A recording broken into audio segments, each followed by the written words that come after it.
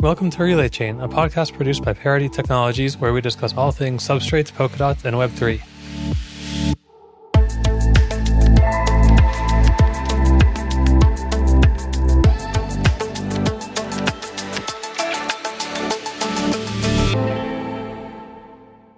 Today on Relay Chain, we have our head of security at Parity, Kirill Pimenov. Welcome, Kirill. Do you want to give a quick introduction? Yeah, hi. I'm Kirill. I'm originally from Russia, and I am originally a physicist. And then due to the very hard-to-explain course of events, I ended up being in charge of security at Parity here. I think that's similar to my background. Not physics, but a strange course of events. Anyway, how did you get into the Web3 movement in the first place? It's sort of organically grown into it because I've been in never in my career I wrote the copyright sold for money copy protected software. That was a very important part of my career choices. I worked at the rather large European open source organization before Parity, SUSE Linux, and before that, I wrote certain bespoke code, but it was never restricting other people's ability to use my code after I write it. That's sort of important for me. And of course, I concerned about how web has grown more and more centralized for certain very foundational reasons. And in the end, I think I mined my Bitcoin block in 2009 or early 2010. And that's my first actual encounter with the cypherpunk movement. And I was wise enough to sell, so I sold that block for $30 per Bitcoin, I think, or something like that. And it was 2012 when the price reached that, as far as I remember. And I bought a laptop for the whole Bitcoin block. And it was actually a pretty good talking point. Look, you think those digital monies are just imaginary things, but this is a real physical thing I was able to purchase without any involvement of a real life funds at all. So this thing is real, and it gives you the real power. It ended up me smashing that laptop on the ground in a half a year or something, and it was shattered. So that sort of taught me that I should never, ever try to speculate on the cryptocurrency assets. And since that time, I sort of disregard all the financial applications. They're probably important for people, but I'm not the one to get rich out of the movement. And this is not my thing to do. Yeah, how did you know from an early age how did you know that it was important to you that you're writing open source software and never proprietary software? I'm from Russia, and especially in the 90s, there was a completely different way of looking at all that copyright thing and so on than in the maybe more Western countries led by the United States mostly.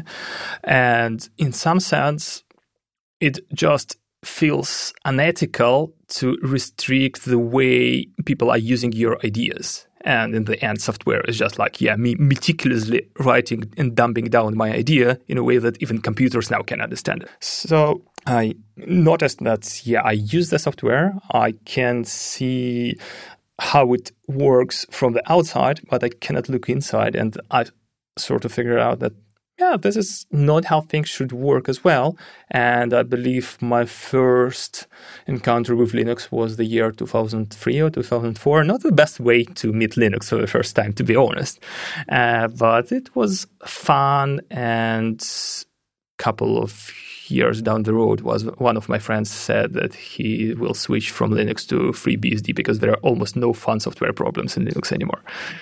How did you make this abstraction early on? Because it makes sense to me now that software is an idea and that ideas should be freely exchanged. But I mean, that's an abstraction from a concept and then applied to something concrete like software. And this was never obvious to me, personally, when I started my career, when I was in university. And then I went into a proprietary work type of company. And it became that abstraction became clear to me later that I can apply now. But the abstraction was clear to you before you even made these concrete career decisions.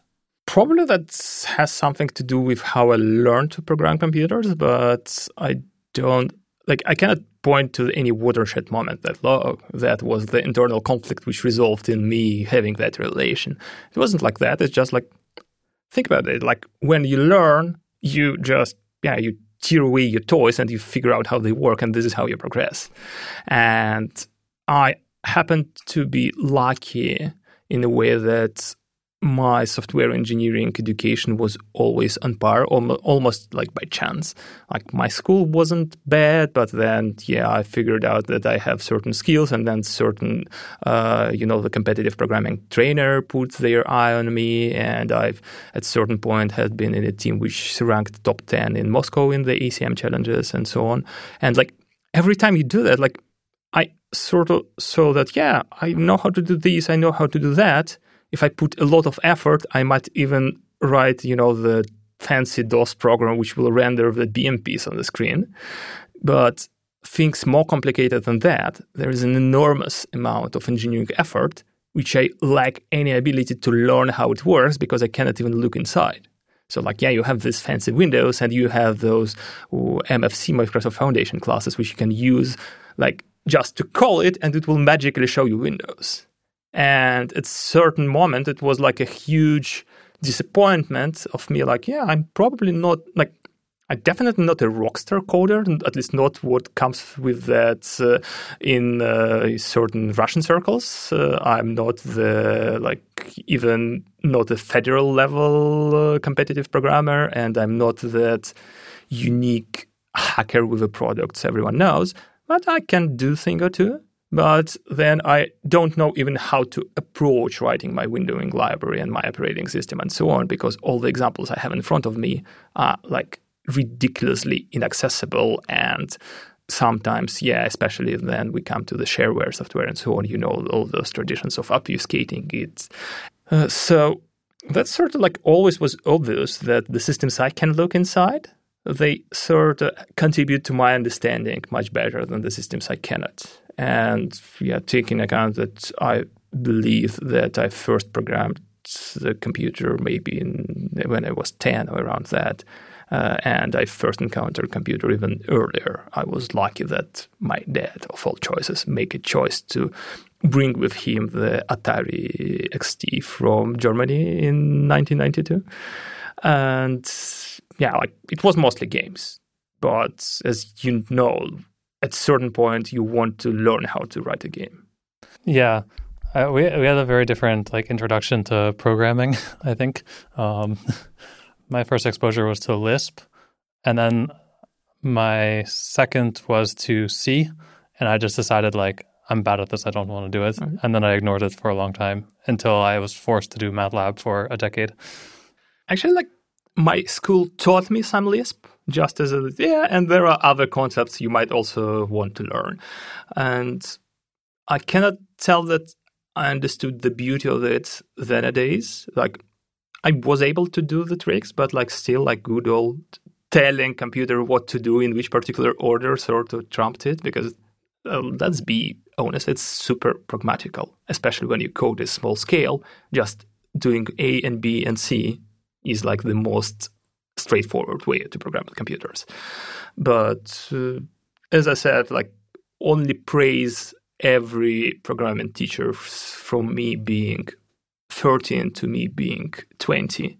And those were my school teachers, a couple of people I managed to hang around with in university, but also that probably quite notable in Russian communities magazine about literally called Hacker. And nowadays I believe it's a little bit more, the button down, the bug track, those are the bugs, and this is how you write a certain exploit sort of thing. And then it was to a certain degree a cultural movement and the underground social movement. And I can say that to a certain degree I liked that attitude as well. It's a little bit like the Hackers movie, but meeting the reality. So it's much more boring and much more sparser communities. But at the same time, they managed to build a certain culture. And I believe if you will ask any Russian software engineer, they've been at least somewhere on the orbits around that culture. Yeah. So let's move forward. There's a lot of open source stuff. There's other like privacy preserving technology that's open source or free software. Why are you working in blockchain in particular? Because I believe this is the field where money meets engineering with the least amount of intermediaries, in some sense. And we sort of see that it works.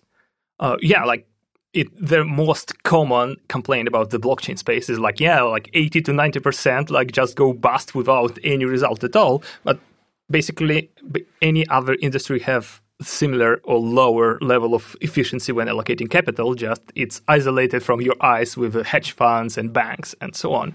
But I don't believe that there are any other high yield enterprises which have significantly better rates of allocating capital into the real results. In the end, it is super liberating to work with engineers who have direct access to funding and customers without so much of an overhead of the institutions which want to puppetize them to dance the certain dance. That's obviously Silicon Valley is, if you just talk about access to capital without any other ifs and buts, this is the way to go. And all that venture capitalists dream and so on, it is absolutely allows you to do incredible things, but it comes with so many strings attached.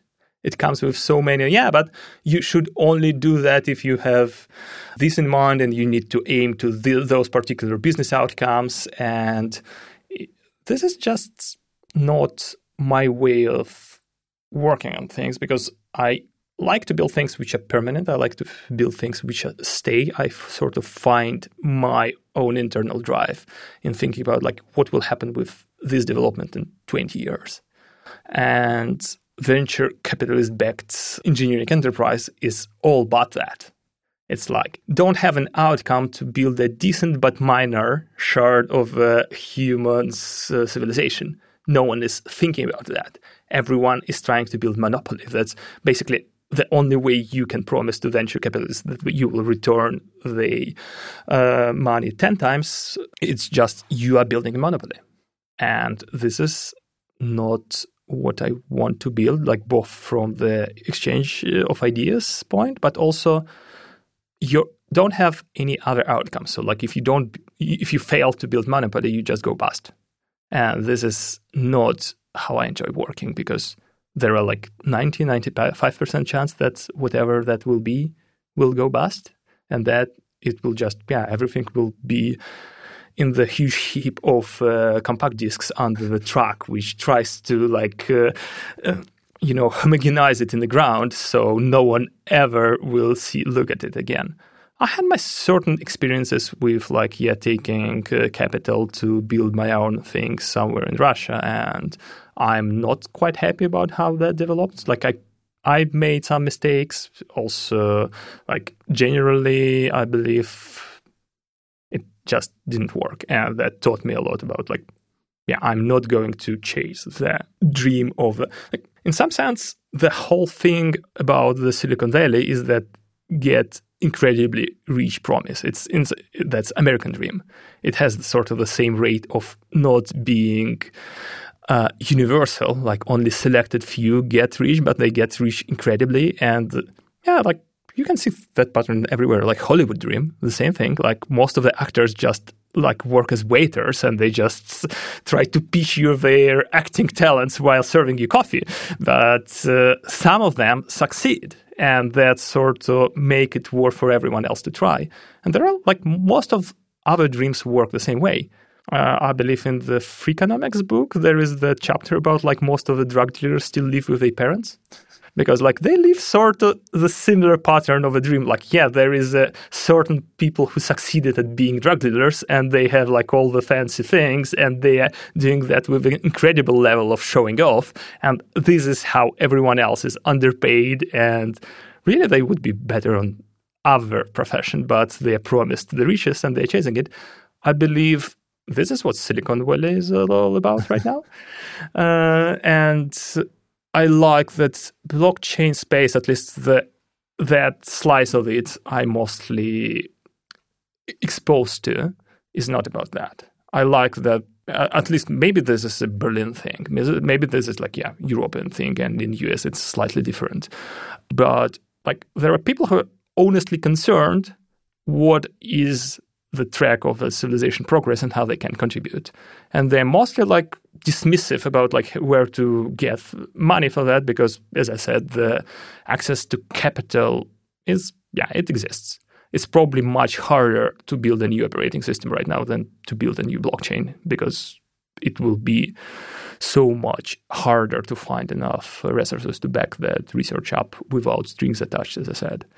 And another big thing about the blockchain, like it is probably the first actual non-military application which pays people for doing math.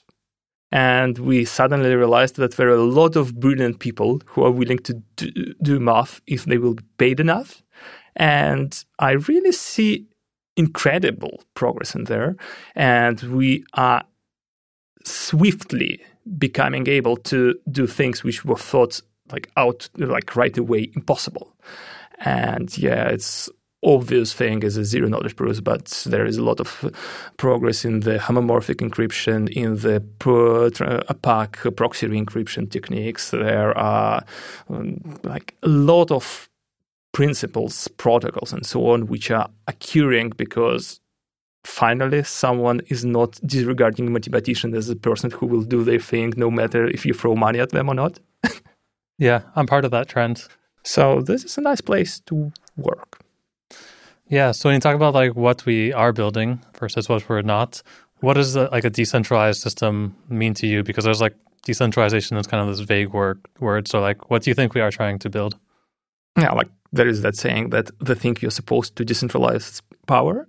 And actually there is very important article about moral character of cryptographic work. I think that's a pretty famous article. And if you have some show notes, we should put the link in there because it's also by a rather prominent cryptographer. So like by the person who knows what they're talking about. For example, like if you have any encrypted hard drive, it's using the XTS encryption mode designed by the same person. But the idea is that in the end of the day, all the cryptography is about telling apart people who can do certain things and people who cannot. And it is not neutral in terms of like being moral. You can either add more to the strength of the powers will be, or you can add more strength into the hands of people who are not yet empowered. And this is, in the end, cryptography is allowing you to compete against national state with all their surveillance machinery. That's like super exciting. And this is like the change we probably need because no one wakes up in the morning and says, we need more stronger national states in the world. This is how we will win. Because in the end, we've seen movies as a civilization, we thought about that. And we decided that probably this is not the way to go. I would say there are people who believe that though. No, they want their national state to be national state and they want everyone to be in ruin, everyone else. And I believe this is regardless of what is my attitude to that fantasy, this will never happen because like if you strengthen one, you strengthen them all. Once again, there is no way of telling correct and incorrect, like properly behaving and misproperly behaving actors. This is not a technical issue. This is like why all the backdoors are never going to work, like, the state-mandated backdoors and so on, because they assume that we build a system which reliably tells apart good guys versus bad guys. And this is not an engineering problem, and because of that, it doesn't have any engineering solution. So just in principle, it cannot be done. And if you empower, your shiny city on a hill, United States, there is no way you are not empowering, the Korea or China or whatever is your scary, country of the day thing. What you can do is you can tell apart different classes of actors by the way they interact with the system. And this is why I said, you can either build a crypto which is only feasible for the national states and then it strengthens their power grab, or you can build systems which are not super useful for national states, but they're super useful for everyone else. And blockchain is a strong attractor for people who build later. That's super cool. Do you only differentiate nation state versus individual, or do you think there are other entities in the world that? Oh no, absolutely. Like this is just two opposites, which are quite obvious, and because of that, it's easy to imagine if you never thought about that. But of course, humans form very different systems, and like every individual is part of multiple systems, and this is how it's all exciting. And of course, you can distinguish between those systems and on the way how they operate. Like, how they operate mostly offline, how they operate mostly online. And then you can build a system which favors like offline communities in contrast to the online ones. Or like, are they even like awake all at the same time? Or are they like going into the offices in different time zones? And then those will be like synchronous versus asynchronous systems in the messaging, in the key exchanges, you name it. And yeah, like there are very many ways you can identify and differentiate systems comprised of humans. And yeah, like basically when you're building a system, it is moral responsibility to give it a thought, like it changes the power outcomes. If it's not, then it's like, no op system. It's not doing anything. No one will be using it ever because it doesn't change anything ever for anyone. So, and if it changes, then how and for whom? And I am absolutely, like, it is clear for me that we all suck at doing that, but it's worth at least try. Because like if you think about the current state of the centralized internet, in some sense, this is just a very long result of the way IP protocol is designed. Not only because of the address, like the very trivial way there, like, yeah, we need NAT, and because of that, we split hard between people who can allow data centers and people who cannot allow data centers. And then only, like, if you are in the plebs, you can only speak to the data center owners, but not to your other peers without special technical rain dance. This is sort of obvious, but this is not the major thing. Major thing is that in some sense, IP protocol itself is hierarchical. There are those network masks, and basically all the routing is based on that. And it's hard for me to point the finger when that decision entered the space, because like original ARPANET vision was the absolutely mesh-like network. But if you think about how IP-based routing is working, this is not a thing for mesh networks. It is like every provider should know their upstream, or maybe the two HA balanced upstreams. And then you have downstreams, and they're in some sense like vassals of yours. And this is what we have now.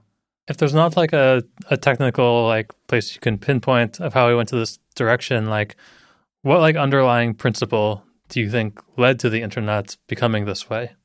Like I just put the IP because if I would be designing IP like protocol IPv4, I will do something more dumb than those people did. They are much smarter than I am. But I don't believe that anyone at that point would be able to predict, like, look, this like changes the power relations in the way that favors huge telecoms, like state-level telecoms, and it favors the big companies and monopolization because they will be able to cut the non-network neutral deals with the providers and so on. Like, this is direct result, but it is not direct enough so you can predict it.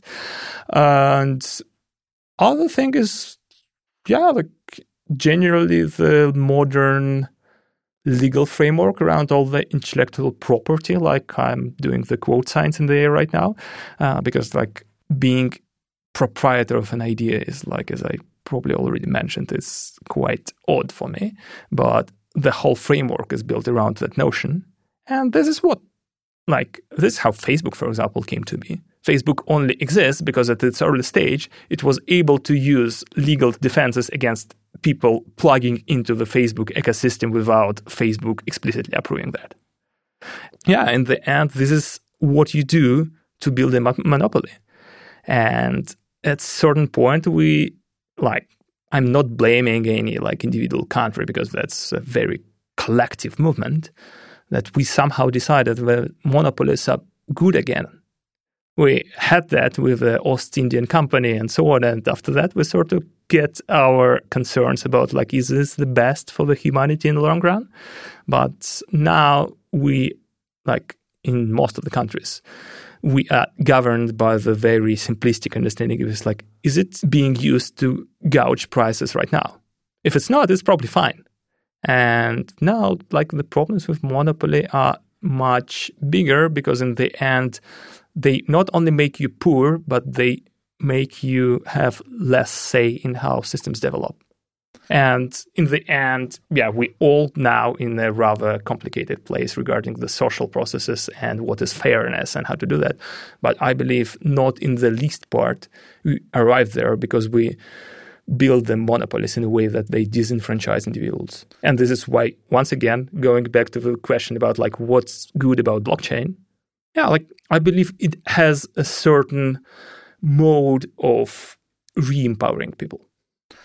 Yeah, this gets like a couple questions ahead of where I was, but like when we compare not just blockchain, but any kind of like digital society to like offline or incumbent societies that already exist, how do you compare these? And then like what does blockchain enable in the digital realm?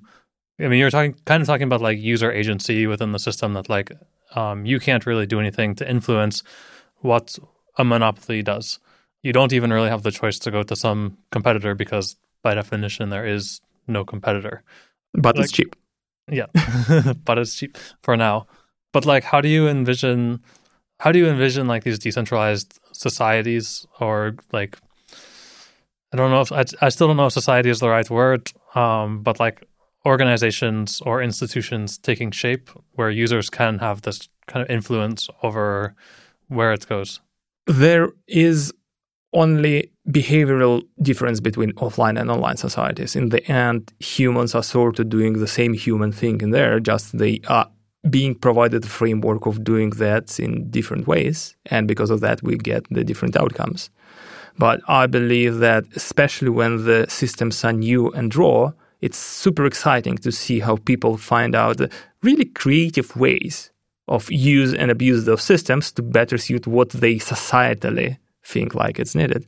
Like invention of a hashtag. It wasn't something which product designers and the Twitter came up with. It was like people started to use it because they had search, but they wanted to tag topics. So there was the emergent social movement of tagging topics using this particular way of marking it. And if I am not mistaken, it was like only later on they were becoming clickable and they will be like getting the special handling in the Twitter, and then they were adopted by other places, networks, you name it. But at first, this is just, we want to have this way of organizing information, and we have a very raw medium. So we will figure out and build out our own hacks for us as a community to thrive. And this is, once again, only was feasible when Twitter didn't have enough power over people.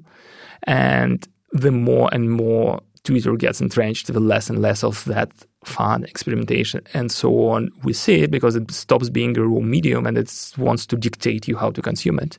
That is like both because they are Silicon Valley company in the chase of a monopolist position, but this is also because, they're just a big institution which doesn't have any counterpart. Like there is no bargaining position for people who use it. And you sort of like backtracking a bit and you saying that it is cheap for now, I don't believe this is relevant at all. And I believe that being a serf is cheap. Like it's never been expensive. This is why focusing on the prices of monopoly is like absolutely wrong. This is not what it's all about. It's about like if you are like in a position which allows you abuse and you are not a moral individual, but you are like a profit extraction machine without like they are amoral in a sense that the moral compass is not feasible in the organizations. It is only feature of people as far as we understand it now. You will do the decisions. Even people you are composed of, they will disagree, but you will still do that. And we see that in the Google, in Microsoft a lot. I guess this would be like the separation of, say, like members and decision makers, where like you could be a member of the Twitter community by using Twitter, but you don't have any decision-making power within the organization. I think it's more complicated than that. And I think it's rather interesting to think about those power dynamics because in the end, I don't think anyone will argue that there is an emergent behavior in companies and they become entities which are bigger than just aggregation of their parts. And in that sense, they select the decision makers which better suit their like Moloch-like interests. And in the end, if you are like one of the leaders in the company and you cannot do those man-eating decisions, then you will just get displaced. Like one way or another, not because someone there higher up will decide, oh no, you are toothless enough and you need to go out and we will hire someone who is really an immoral shark in your place, but just because organical processes in those systems are not taking your morality in like decision at all, but they take your ruthless efficiency in the equation, and so ruthless and people without moral restraints, they're sort of winning their position as decision makers. Maybe locally, they're not necessarily, I'm not telling that CEOs are selected to be the most immoral bastards of the world. In contrary, like CEOs not necessarily even the major decision makers in all of those cases. And that's what I'm talking about. Like every single person in the organization might think that what organization is doing is immoral, but unless there is a parallel organization exists inside of the one, there is no way they can collectively realize that will against the will of the system they compose. It's a little bit like, the cells of your body might have their own opinion about like how should they treat the COVID, but you still get that terrible inflammation in your lungs. Yeah, so you think this is like more an inherent property of powerful centralized institutions? For profit, yes. If you optimize for profit, you get absolutely immoral profit-extracting machines. This is why I find it's a little bit funny when people talk about the general artificial intelligence and, the AGI is scary because it will optimize for paperclips and it will kill the whole humanity. And I believe that we have those paperclips maximizers right now. And the only thing which saves humanity from being turned into a paperclips by the Paperclip International Limited is that basically we are inefficient at certain scales. Basically, if you build systems from humans, there is a certain threshold, and if you overcame it, you become like, you basically collapse. It's a little bit like, dinosaurs only grow this large because they just will collapse under their own weight. And this is why we need to be super careful when we're building things on the blockchain. Because in some sense, blockchain is just a better coordination system, and it will allow us to have bigger organizations without being dysfunctional. So like if you think about United Nations, how they're probably the hugest system composed of humans on the globe. And you can clearly see how they barely not collapse under their own weight. And if we can make the systems of the same scale efficient, we can do a lot of great stuff. Because if United Nations wouldn't be even 1% dysfunctional and will be like completely deliver on what it promises, which I don't think anyone will disagree that this is not happening because bureaucracy, because the decision-making processes being too long, because the information not being in the place it's needed at the time it's needed, and so on. Like, you all work in any organization, you know all those programs. Now multiply that by 100 and you get the largest organization in the world. And if it wouldn't be the case, we could build wonderful things. I don't know, my personal worry about humanity is that we disregard death as something we can fight with. Not individually, not like I'm going to wrestle the Grim Reaper and I'm going to win, but we are really compare the amount of effort and thought and people's lives we put into fighting herpes, and we put in fighting death and being old and all those things which are really, really, really so scary people try not to think about them. It really feels like we're making a huge mistake and we can improve our lifespans and we can live longer, happier, more fulfilled lives. And we're not doing that just because it's really, really hard to come to that decision. Again, every individual on the earth is shit scared of death. And they probably would be very eager to join an effort to counter it and eventually probably even win a fight over it forever. But there is no coordination system. There is no nervous system for that organization of humans to emerge. And because of that, so far there are only fringe groups, which, they actually do quite a lot. But this is absolutely not the scale of effort we as humanity can dedicate to that. And I believe that in the end, blockchain is one of the possible approaches where we will learn how to build bigger, more resilient structures out of people. But that comes with a drawback that this is a double-edged sword. And the other edge is, we are also going to empower existing monopolies, state-level organizations, be that there is... If you read any cyberpunk books, you know that there is no difference between Google and nation states and so on. There is still some difference right now, but we are moving full speed ahead to the future where it's not. And if you really like Neil Stephenson as much as I do, then there is also religion and ethnicity and so on. All those things are also at certain height of, at certain zoom level, they are completely indistinguishable. So if we're talking about super large organizations and much larger organizations than exist today, which could even be could include federations of organizations of a Google type scale. Do you think that the lower friction of interaction, lower bureaucracy, I guess what do you think that enables? And what are the risks in that?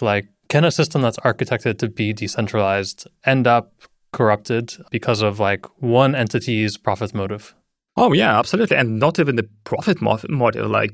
We really, especially now in the informational age, we haven't seen anything other than commercial corporation mostly. It's either nation state or commercial organization. And because of that, we only seen certain abuses of power and certain dynamics in how structures behave. But if you look a little bit deeper in the history, you see all those, holy orders or federations like Holy Roman Empire, which are built on completely otherworldly for the modern age principles. And they have emergent behaviors which are absolutely not what we see right now. And we will get that a lot.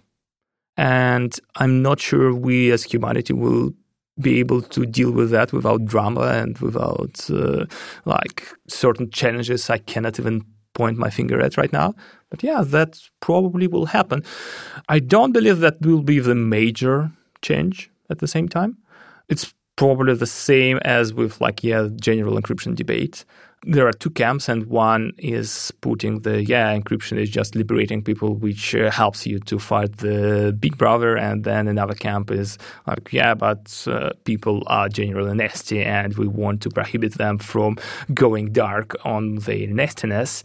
And I think that generally you need to do the certain weighting exercise. You need to every time I see those behaviors emerge, I see this behavior emerge, and then we are sort of making a judgment act, do I want to publish my research? Do I want to contribute to that project? Basing off, do you think that the total social progress which privacy will bring in our world outweigh that certain bad people, whoever is the bad people in your current definition are? So if those benefiting those bad people will outweigh the social progress or not. But I guess from what you said earlier, that the idea that you can own an idea, the core principle is that ideas should always be shared. So do you think research like this should always be open? This is not exactly what I think. And because of that, thank you for asking this, because I now have ability to clarify it, probably even for myself to start with. I don't believe that every idea which comes to your mind worth being shared and then reproduced. I don't believe all ideas have the same standing in this sense. I believe that there are ideas which, when being shared, might make our world better, and there are ideas which might make our world worse. And this is absolutely like orthogonal to the should you reap all the benefits of an idea or should that be given to the world? And yeah, if there is something which people share, there is something people are using, there is something people are building on top of that, that definitely should be, in some sense, being a foundational infrastructure of the way our idea space is constructed. So like if someone starts, like everyone should be able to build on the previous ideas which are out there. But for you to put the idea out there, yeah, there should be some checks and balances. There should be certain like doubt. If you don't have that doubt, you probably like... This is a tough topic because people very frequently, I observe people using engineering as an escapism. And like only today, I've been reading that thread about like Go community discussing, is it okay for Go to put the Black Lives Matter banner on their website of a project or not? And there are a lot of people who think that what they do, like even then they're promoting ideas, they think that they are neutral. It's not only in the engineering, like it's seen in the engineering a lot because, I don't know, somehow we're conditioned to think about like, yeah, I'm just inventing bridges and I shouldn't care if I invent tank bridges or pedestrian bridges. But I believe you should care. And I believe in some sense, the engineering community, the general engineering community, sort of understands that. And I believe that software engineering community is not, because we are so fresh of a discipline, and I think we will get better in this. And I believe that if you have an idea, there should always be that doubt, like, I'm putting that out. People are starting to build on top of that. What would that world look like? And if there's something I want to have as, I don't know, my legacy, my children live in, something I want to see when I grow old, like put your favorite metaphor in there. But if you don't have the doubt, that probably certain non-technical parts of the like upbringing are missed on you. And I cannot relate too much to the other cultures and other countries, but in the Soviet, post-Soviet systems of upbringing, that was pretty deliberate. Like it was engineered in a way that builds sort of like obedient technical people who are not thinking about the ethical choices. And this is why it was so of a shock for the Soviet powers that people like Sakharov stood up against it. What doubts do you have about the technology that we're building now? Generally, I think that we are a little bit short-sighted most of the time, and we are mostly building monetary systems. And this is, you're given the book with, like, notebook with lines, and the if only thing you can use it for is to writing who owes you how much money, that sort of like tells us about you, not about the book. I believe the digital ledger technology is the same. Like, if you can only build systems of monetary exchange on top of that and not something else, that's sort of like not about the technology. It's about like you, like not being creative enough, not being lacking certain insights about what other human projects are out there in the world. And like that's closely related to me talking about the upbringing and non-technical components in the technical engineering creative process. Being exposed to other people, being exposed to other ways of life, being exposed to other struggles, all that, I hope, will help eventually for people to come up with much better, much more creative ways of, in the end, decentralizing power. But why decentralize power of banks if you can, I don't know, decentralize the power of ICANN over the domain names, or you can decentralize the powers of the, like, those few commercial scientific publishing establishments, and you can replace that with some sort of scientific rankings on a blockchain with publication and sharing systems assigned. That would be awesome. there is a lot of entrenched interest in there. There is a lot of discontent against that entrenched interest in there. And we see that with things like C-Hub and so on. And at the same time, I see the same. Like every individual scientist, like maybe this is only physics and computer science. I'm not that much exposed to other fields. But I would assume that the same is happening. Like every individual scientist is not happy about paying Elsevier. But at the same time, they lack any way of joining the efforts and building a parallel system which solves their problems while not being like totalitarian in some sense, by not putting the authority in the hands of a very few.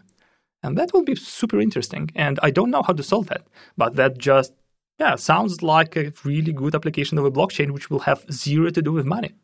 Yeah, I read about like an interesting study about grant funding in academia, and that like if you give, say, like you're basically taking all these professors' time to like pick out like 1 or 2 out of 100 projects that should get a grant, and people are very accurate at predicting which ideas for a grant are bad. So you can pick 10 and say, yeah, these are stupid, like they'll never work, throw them away. But of the remaining, say, 90, you're basically rolling the dice about like which 1 or 2 you're going to pick.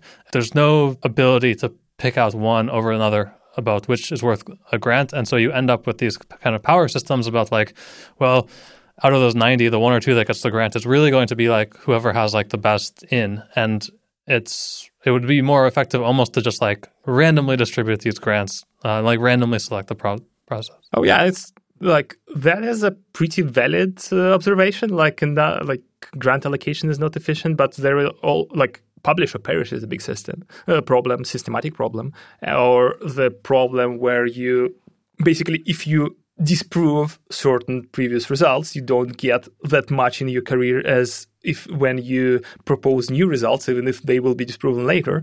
And that is especially in the like health sciences and less formal sciences is a huge problem as far as I understand. And this is because our incentives, they have never been designed. They've been just the system which rewards you for doing scientific work. It has organically grown in a certain shape. And now, if someone will ever build a parallel system, they have all the wonderful knowledge, which also like happens to be around the blockchain space, about building the incentive systems for provoking people to behave in the way you prefer them to behave. And it's sort of like economics and game theory and just like, straight away cryptography again by prohibiting people from doing certain things. And that is really like, it is not even the thing which I found the most exciting, like on the tech field, but you asked what would be the really like breakthrough blockchain project. And this is what came to my mind right now. Probably can name like 3, 4, 5 more, which will be the same exciting. The problem is that, once again, those organizations will have nothing to do with finance. So if we only ever concerned about like, will we able to get our like investment back? You will never back anything like that because there is no money to be gained. Or like, there are like people who are trying to build fair and distributed social networks. And they also struggle with the same thing. Like there is no money to be made. And because of that, how do I pay for all the engineering effort, which I probably would need to do that? Yeah, I wanted to follow up on something you said earlier about like having just financial ledgers be a representation of the people designing them more than the technology. But like we talked at the very beginning about, like VC funded companies, and a lot of the engineers there might not necessarily have so much influence over what they're building. They're just kind of like implementing this thing that's been funded. And that's how these companies get built.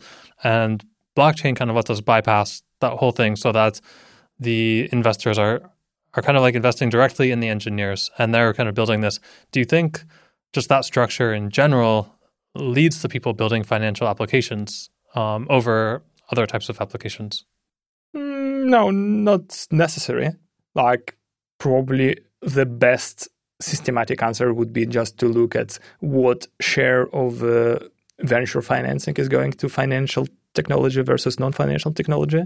I don't know exact numbers, but I would just from the ceiling, I will read like 5-10% is the fintech and everything else is not.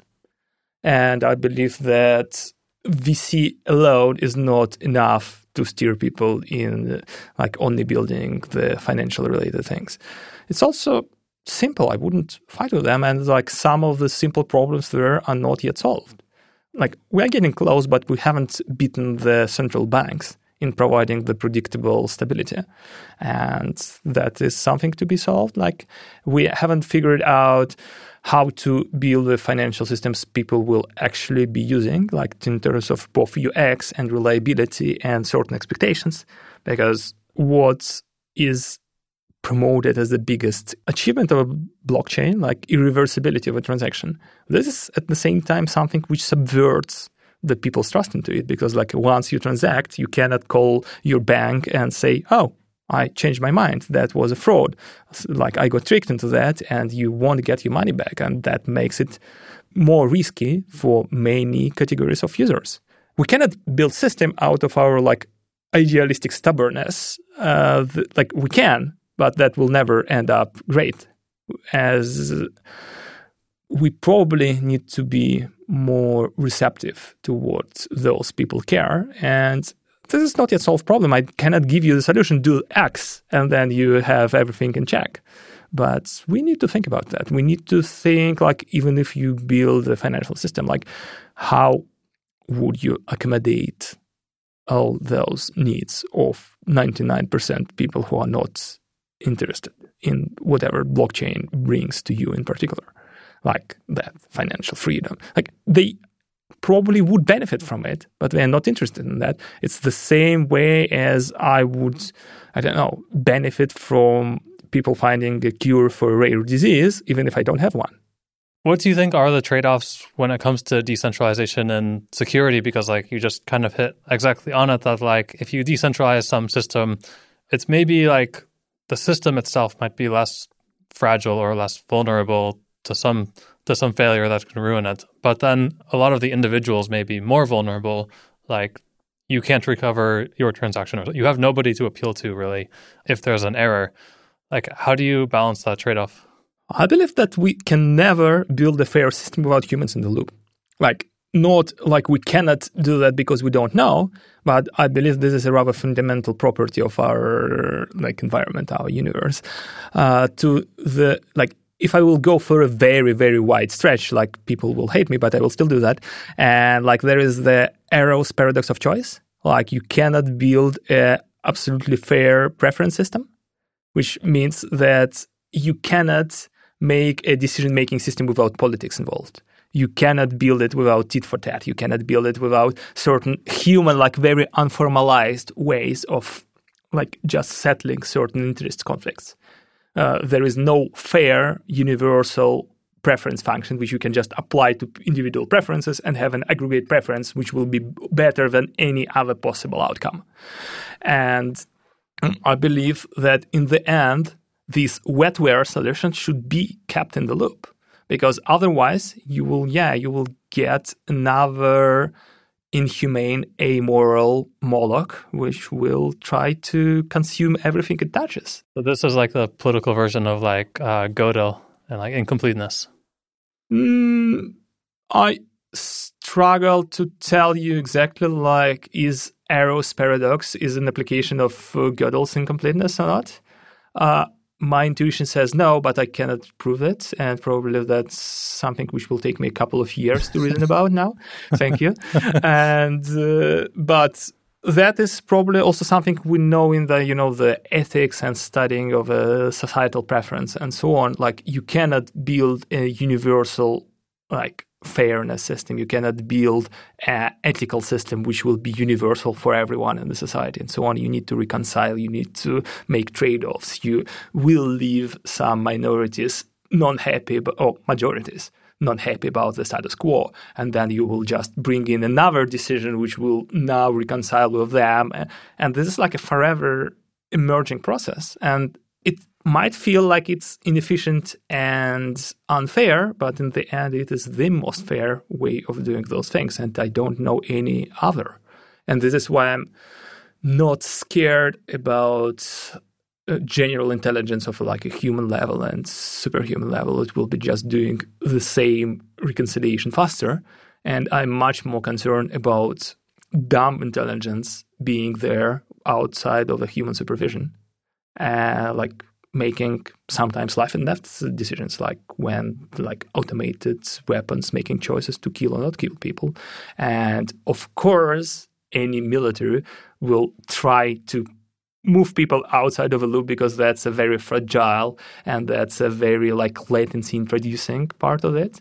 And at the same time, any autonomous weapon will be unjust and will kill people we find not justified to be killed. Any autonomous credit scoring system will mistreat certain minorities. There is no way around that. They might not be like existing minorities. They might be like, I don't know, people whose left shoe size is larger than their right shoe size. You never know. Like, you cannot predict that. But I believe this is a fundamental property of our universe. And, that's rather non-scientific speculation that are we living in simulation. I think, like, first, this is absolutely non-falsifiable. So it doesn't make sense to even think about, like, are we or not. But it is funny to think that if we are living in simulation, we are living in simulation which the simulators built to figure out how the society with Arrow's paradox will evolve. Like, because, I don't know, it is easy to imagine the global harmony society in a world where math works a different way and there is a global universal perfect preference. And then it will be like so much more orderly, so much more like probably fair, but like it's hard to even imagine because that is not how math works in our world. And every time you tell me about the universal preference function, I think like, and it will mistreat certain people and there will be marginalized communities occurring from it. And so that's some sort of a cruel joke the universe is playing on us. There is no universal fairness. You can just strive. You can never be. I think we should end on a joke, maybe. But I do have some closing questions that I got from some other people at work. Who are your role models? That's like both surprisingly abstract and surprisingly applicable question because at certain moment in my life, I sort of spent some time learning that NLP fad, like the neuro-linguistic programming, and they use the modeling as a very applicative skill. Like you pick up the model and you just sort of learn at some, not the theatrical way of pretending to be them, and that is supposed to give you the certain skills of those people, never actually works as far as I'm concerned. But that just brings this question into a very practical field for me. But I would rephrase it then in a way, who are the people I really like the way of thinking of? And easily comes to mind Richard Feynman and his awesome, his course books are also awesome and everyone should read them, at least the intro to the first part, because it can be read without any scientific background whatsoever. But there are those You Should Be Joking, Mr. Feynman books and so on, and they are the most scientific, non-scientific books you can ever read. I don't feel that all those less wrong societies are that exciting and they are the way forward for the multiple internal reasons, but there are some quite bright people you can learn from. And Yudkowsky guy is rather interesting in the way he thinks, and sometimes I wish I would be able to think more like him, and sometimes I'm like, oh no, this is going into the direction I really don't like it. And this is basically why the general question about role models doesn't work for me. Certain aspects I would definitely exchange right now, here is my money. But certain aspects no, that will either compromise what I have as my own identity, or that will just make me the person I wouldn't like to sit in the same room with. So this is going more into a psychology discussion, but my university diploma has that. I already said that. People are not just one thing, and so I think you can have role models about certain aspects while not identifying with some other part of that person. People are not one-dimensional things. You can have people that you look up to in some respect and disagree with in others. And then tomorrow everything changes. Yes. This is why what is your favorite color and what is your favorite dish are my most hated questions ever. And the certain time frames in the school life were really tough for me because I was never be able to make up my mind on anything like that. And your environment when you're 12 expects you to have a clear answer. Yeah. So you don't want to talk about what your favorite book is then? I think I will use this as an offer to just recommend people to read the certain books. And I think, I'll start with Neil Stephenson's Diamond Edge. That's a really terrific book. It is not easy. It is hard. It is certain hard fun, like beating the Meat Boy or other experiences which are both frustrating and fun. But it did a lot in the way I think about education, for example. All right, we'll end with that. Thanks, Kirill. Thanks for listening to Relay Chain. We'd love to keep in touch. Follow us on Twitter at RelayChain or email podcast@parity.io. Our team at Parity includes some of the leading peer-to-peer networking developers, consensus algorithm inventors, blockchain innovators, and Rust developers. If you want to learn more about our work or want to work with us, visit our website at parity.io and sign up for our newsletter at parity.io/newsletter.